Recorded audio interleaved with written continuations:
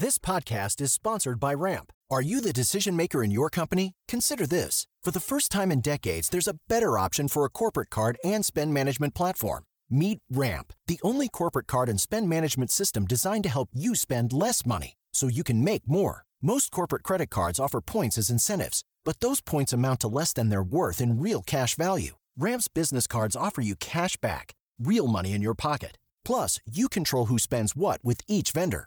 And Ramp's software collects and verifies receipts automatically, which means you'll stop wasteful spending and close your books in hours instead of days. Businesses that use Ramp add up to 5% to their bottom line the first year.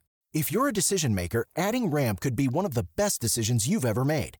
And now get $250 when you join Ramp for free. Just go to ramp.com/easy. Ramp.com/easy. RAMP.com/easy. Cards issued by Sutton Bank and Celtic Bank, members FDIC. Terms and conditions apply.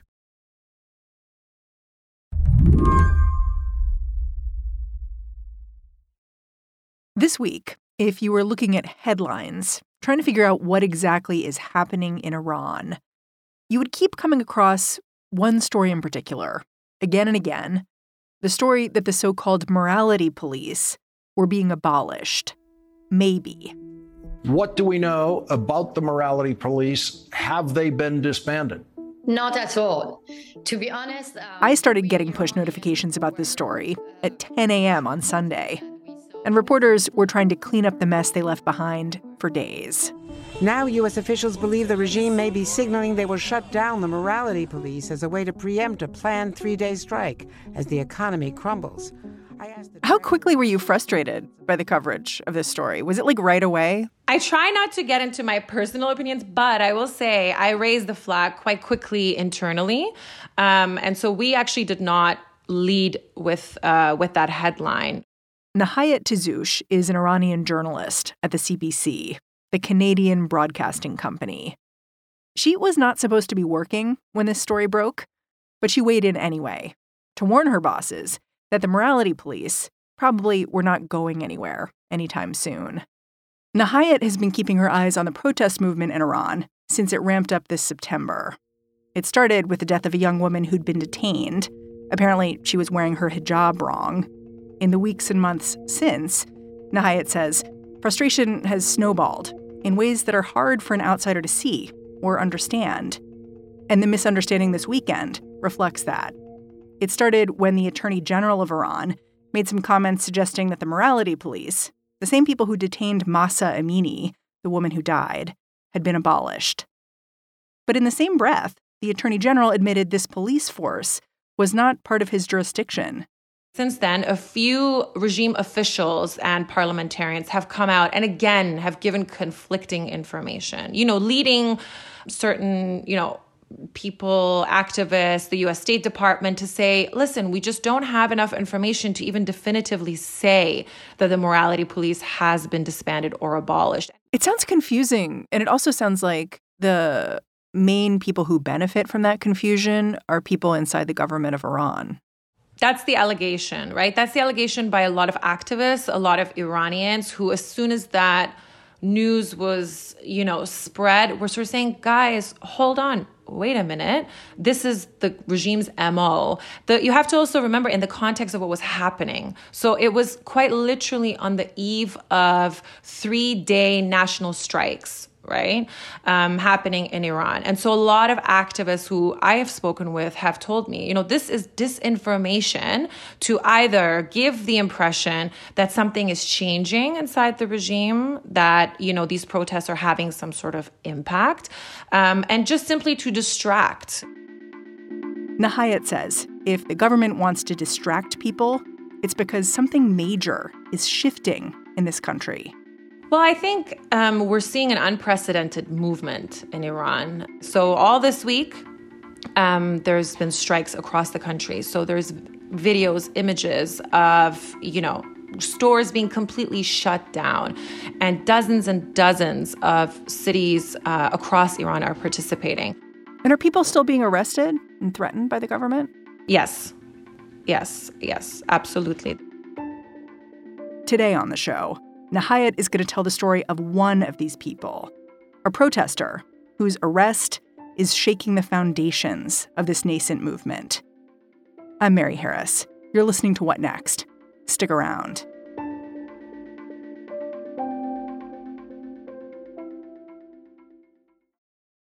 This episode is brought to you by Discover. When it comes to your finances, Discover wants you to know they are the credit card that is always there for you. With 24/7 U.S.-based live customer service, everyone has the option to talk to a real person anytime, day or night. Yep, that means no more waiting for, quote, normal business hours just to get a hold of someone. We are talking real service from real people whenever you need it. Get the customer service you deserve with Discover. Limitations apply. See terms at discover.com/creditcard.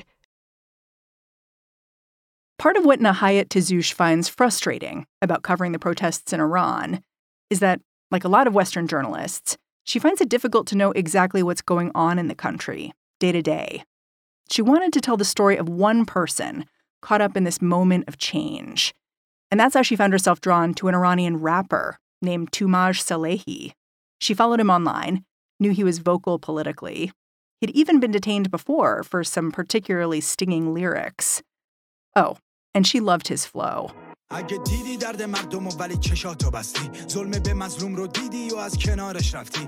know, some stuff might get lost in translation, but I would say he's an OG rapper. There's no auto-tune. There's nothing. It's just him, and he spits fast. And his lyrics bite, if I can say it that way. They really bite. Personally, I've listened to him for many years. Who sent you his music? My mom. I was in the car with my mother, and she was listening to rap music. And I was like, Mom, what are you listening to? And she was like, this is a guy who raps. Why was your mom into him? Well, this is the interesting part. I think a lot of people, when they first hear his music, they don't even think that he's somebody who's inside the country, because his message is so forceful and so quite, aimed at the regime and critical of the regime in a country where any sentence, any word of dissent can really land you in jail, and then God knows what will happen to you. That willingness to take on the Iranian government, it is part of Toomaj Salehi's appeal, not just for expats like Nahayat and her mom, but for people inside Iran, too. Back in 2021, Toomaj released a song he's become known for ever since. In English, it translates to mousehole. It called out not just the Islamic Republic, but all the people who uphold Iran's ruling elite, even passively. So Surah Mush, Mousehole, as you said in English, is actually a song that I think really was a thorn in the side of the Islamic Republic, which landed him in jail, not the first time because he had been arrested before, but in 2021. So in that song, he essentially sort of challenges, I would say, not just people in the regime, but people who have propped up the regime, in his words, to find a mouse hole to hide in because the end of their days are coming. Like, he talks about celebrities that, play both sides of the fence a little bit. Exactly. So he has one particular quote, in that song, Surah Mush, if you saw people's pain and you turned a blind eye, if you cheated out of fear or self-interest, you too are a partner in crime of the tyrant. You too are a criminal. Sort of to this point that he makes continuously, that if you look the other way, if you don't, see what's happening and even vocalize that you don't agree with what the regime is doing, you are part of this apparatus. You're a part of this regime's oppression of the Iranian people. Do you have any sense of how Toomaj became the person he is right now? Because it seems very atypical to me that someone, first of all, becomes an artist. That's pretty hard. But second of all, uses their art to do something so political, so anti-government.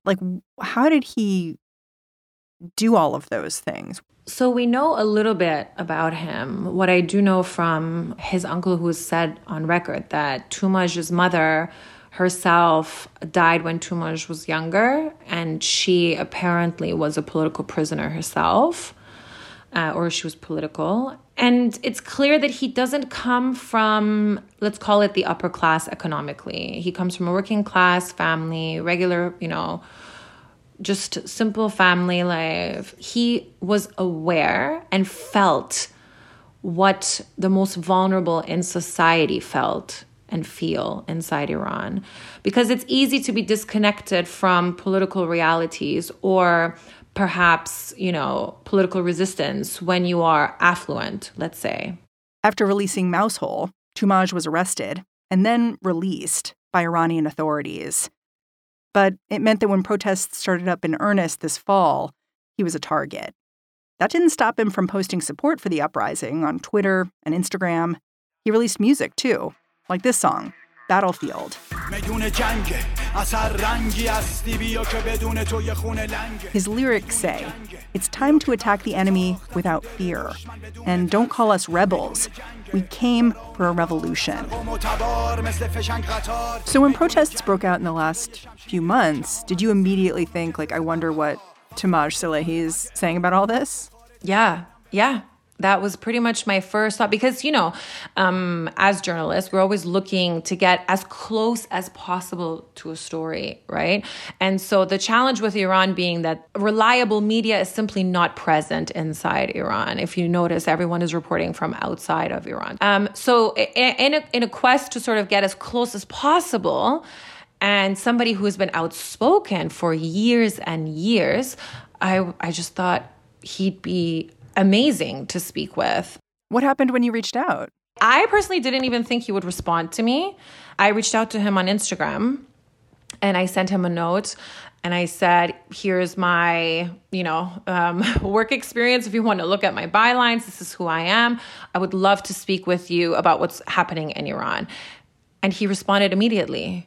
And the only question he asked me was whether or not our broadcaster publishes in Farsi or broadcasts in Farsi, in Persian. Was that for his safety? I mean, listen, he clearly, and he told me himself, at this stage, he didn't care about his safety. But I think he was very aware of what it would mean for Western media to just give people a sense of what's happening inside Iran, and that it could be much more powerful, perhaps, than just speaking to a media that is targeted to a Persian-speaking audience, right? To get his message out to an English-speaking audience, for people to get a sense of what's happening.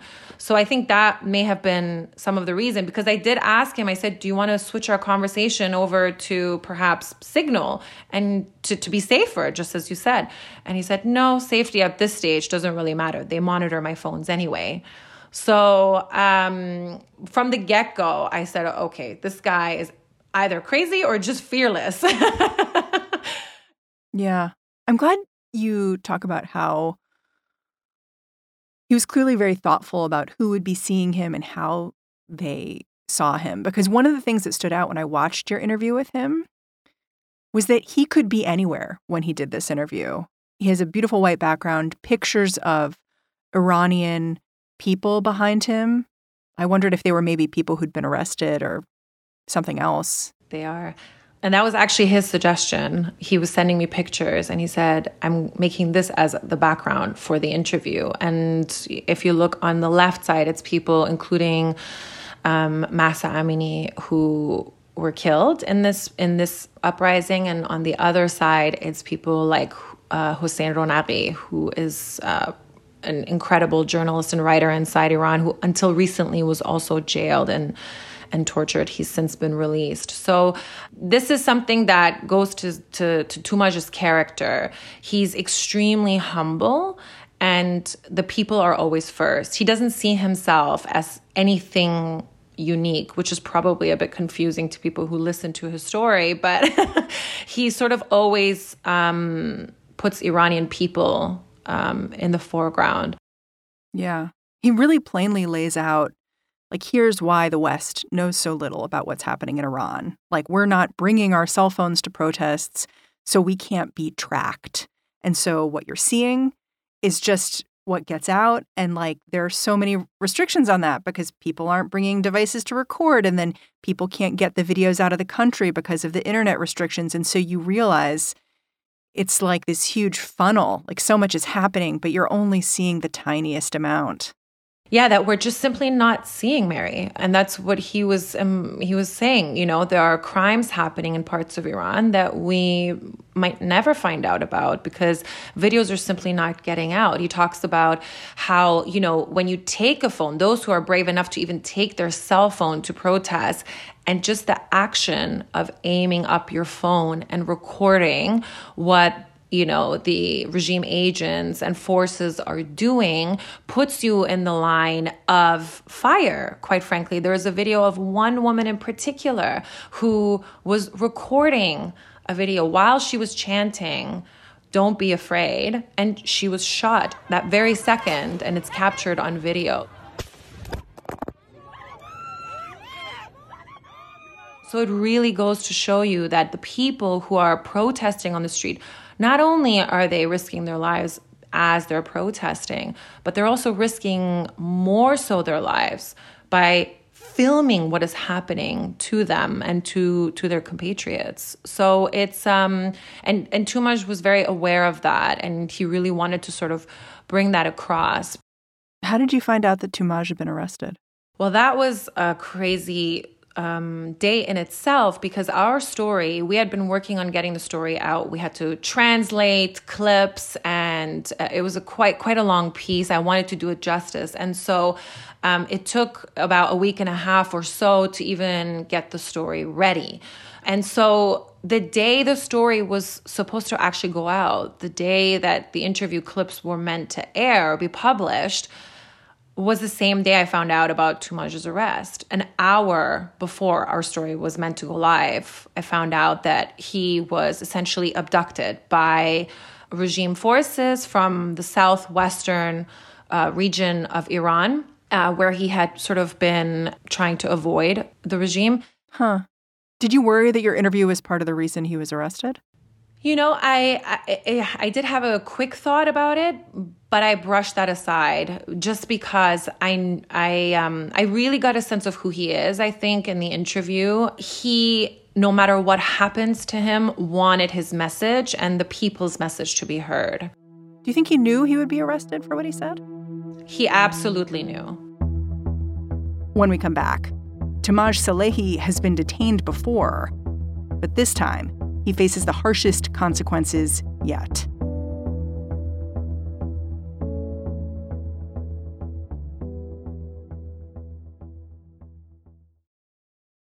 Lucky Land Casino, asking people, what's the weirdest place you've gotten lucky? Lucky? In line at the deli, I guess? Aha, in my dentist's office.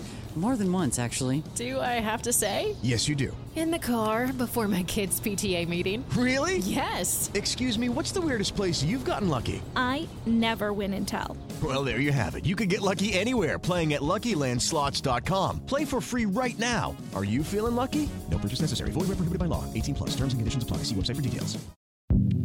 Hi, this is Dahlia Lithwick, host of Slate's legal podcast, Amicus. If you're listening to this show, you might be interested in Amicus's live show that we're hosting in Washington, D.C. on Tuesday, May the 14th. My colleague, Mark Joseph Stern, and I will be talking to some amazing guests, including Sherrilyn Ifill and a sitting state Supreme Court justice, all about how originalism, a relatively recently invented way of interpreting the Constitution, has taken over the Supreme Court and radically reshaped the law. It's been doctrinal rocket fuel for the conservative legal movement and facilitated the rolling back of abortion rights, the expansion of gun rights, and the obliteration of the separation of church and state. And as another wildly consequential Supreme Court term careers to its end, the court's originalists are on a tear. But there's something you can do about it, and we hope you'll join us in D.C. on May 14th to explore the possible pathways out of the current situation. Go to slate.com/Amicus Live for tickets. I know that you've been in touch with Toomaj's family and friends since his arrest. What do they know about where he is, how he is? So if we start at the beginning, when he was first abducted, there was really no information about his whereabouts for, I think, 3 days. So no one knew where he had been taken or his condition or anything really about what they might be doing to him. And then the regime's broadcaster, one of the state news agencies on Twitter, on social media, posted a very, very short clip purportedly showing Toomaj in a blindfold. He looked like he was under duress, expressing regret for threatening the regime, essentially. And of course, it's the MO of the Islamic Republic. Forced confessions, they have a track record of doing that. Not just forced confessions, but airing them publicly. You know, they've since put out another video of him, and they're always very, very short. And they're always about his music or particular messages that have particularly resonated with Iranian people that they ask him, or force him, I should say, not ask him, to recant. So that in itself really tells you about perhaps the threat they see in someone like Toomaj. You look at videos and people are chanting for him to be freed inside Iran. And people go so far as to say, if one hair on the top of his head, is harmed, we will cause riots. You say that some of these Iranian protesters have said things like, if you touch a hair on his head, we'll be in the streets.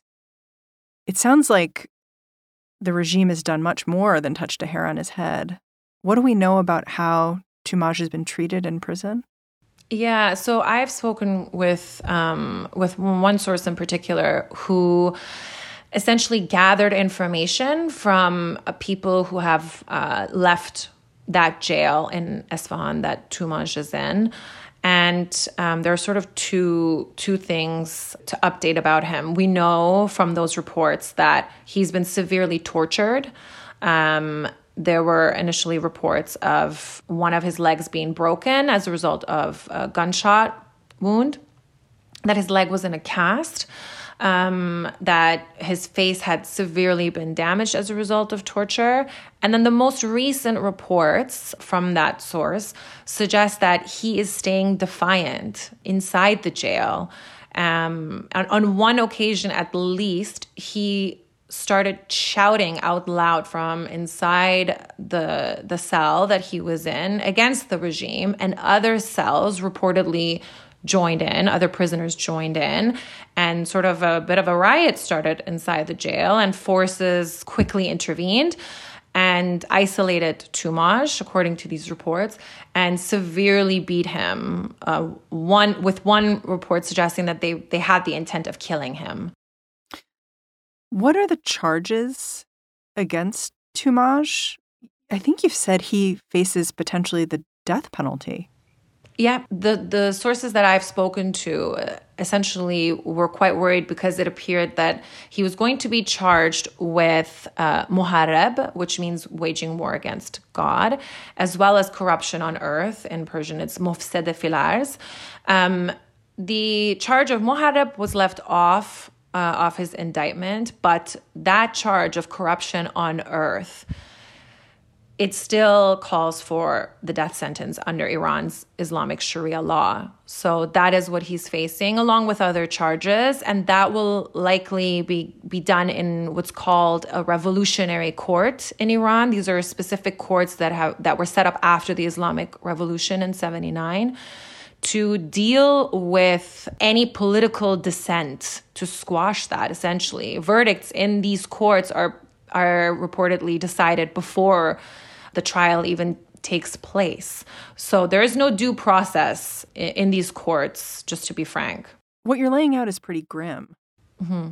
I just wonder, what's the timeline here for all of this? Like here in the United States, it takes a long time for someone to go from charged with a crime, on trial. If they're death penalty, execution, it takes decades. I don't get the sense that's the case in Iran. No, and it's also really difficult to know because there's no real, due process in these courts. And in Toomaj's case in particular, he is high profile. So his case, it will most likely be decided at the desk of somebody who works for the regime's security or intelligence apparatus. So, the family is in limbo. Those who love him are in limbo. It's not clear what's going to happen. And his team is sort of, it would be fair to say, trying to keep his name out there to keep up public pressure. Because we've seen in other cases of high-profile Iranians who were jailed, that public pressure sometimes does work in either getting visitation or even the release of prisoners on bail. His family has not been able to see him in 38 days, has not even spoken with him. And it's not clear what the intelligence or security apparatus of the regime will decide to do with him. Yeah, I was struck by the fact that Toomaj's Twitter account is still tweeting. Like, it's still sending messages out. It's still tweaking the regime. And I guess what you're saying is that that's strategic, to just stay out there. Toomaj was very, I can say he was selfless. He told me himself, he said, I'm always worried when I join these protests that if I get arrested, I'm not worried about myself. I'm worried that people will lose faith. And I think keeping his Instagram, his Twitter, his social media going is part of that, is part of keeping almost his voice alive, even when he's behind bars, to keep pushing people, to keep motivating people. Do you think you'll ever speak to Toomaj again? Do you think about that? I have thought about it. It's very difficult to predict, right? We don't know what will happen to him. I can perhaps only say that I hope we can speak again. And certainly the people around him are really doing everything possible to make sure that he comes out relatively unharmed in this case, meaning that he's not killed. Nahayat, I'm really grateful for your time and your reporting and your dedication to this story. Thanks. Thank you. Thank you, Mary, for having me. I appreciate it. Nahayat Tazoush is a producer at the CBC. And that's the show. If you're a fan of what we're doing here at What Next, the best way to show our bosses that you like what we're up to is to go on over to slate.com/whatnextplus and sign up for our membership program. It's known as Slate Plus. It comes with great benefits like all access to slate.com and ad-free podcasts like this one. Anyway, go find out more about it. That URL again is slate.com/whatnextplus. What Next is produced by Elena Schwartz, Carmel Delshad, and Madeline Ducharme. We are getting a ton of support right now from Anna Phillips, Jared Downing, Victoria Dominguez, and Sam Kim. We are led by Alicia Montgomery and Joanne Levine. I'm handing things off to the What Next TBD crew right now, but I will be back in this feed on Monday.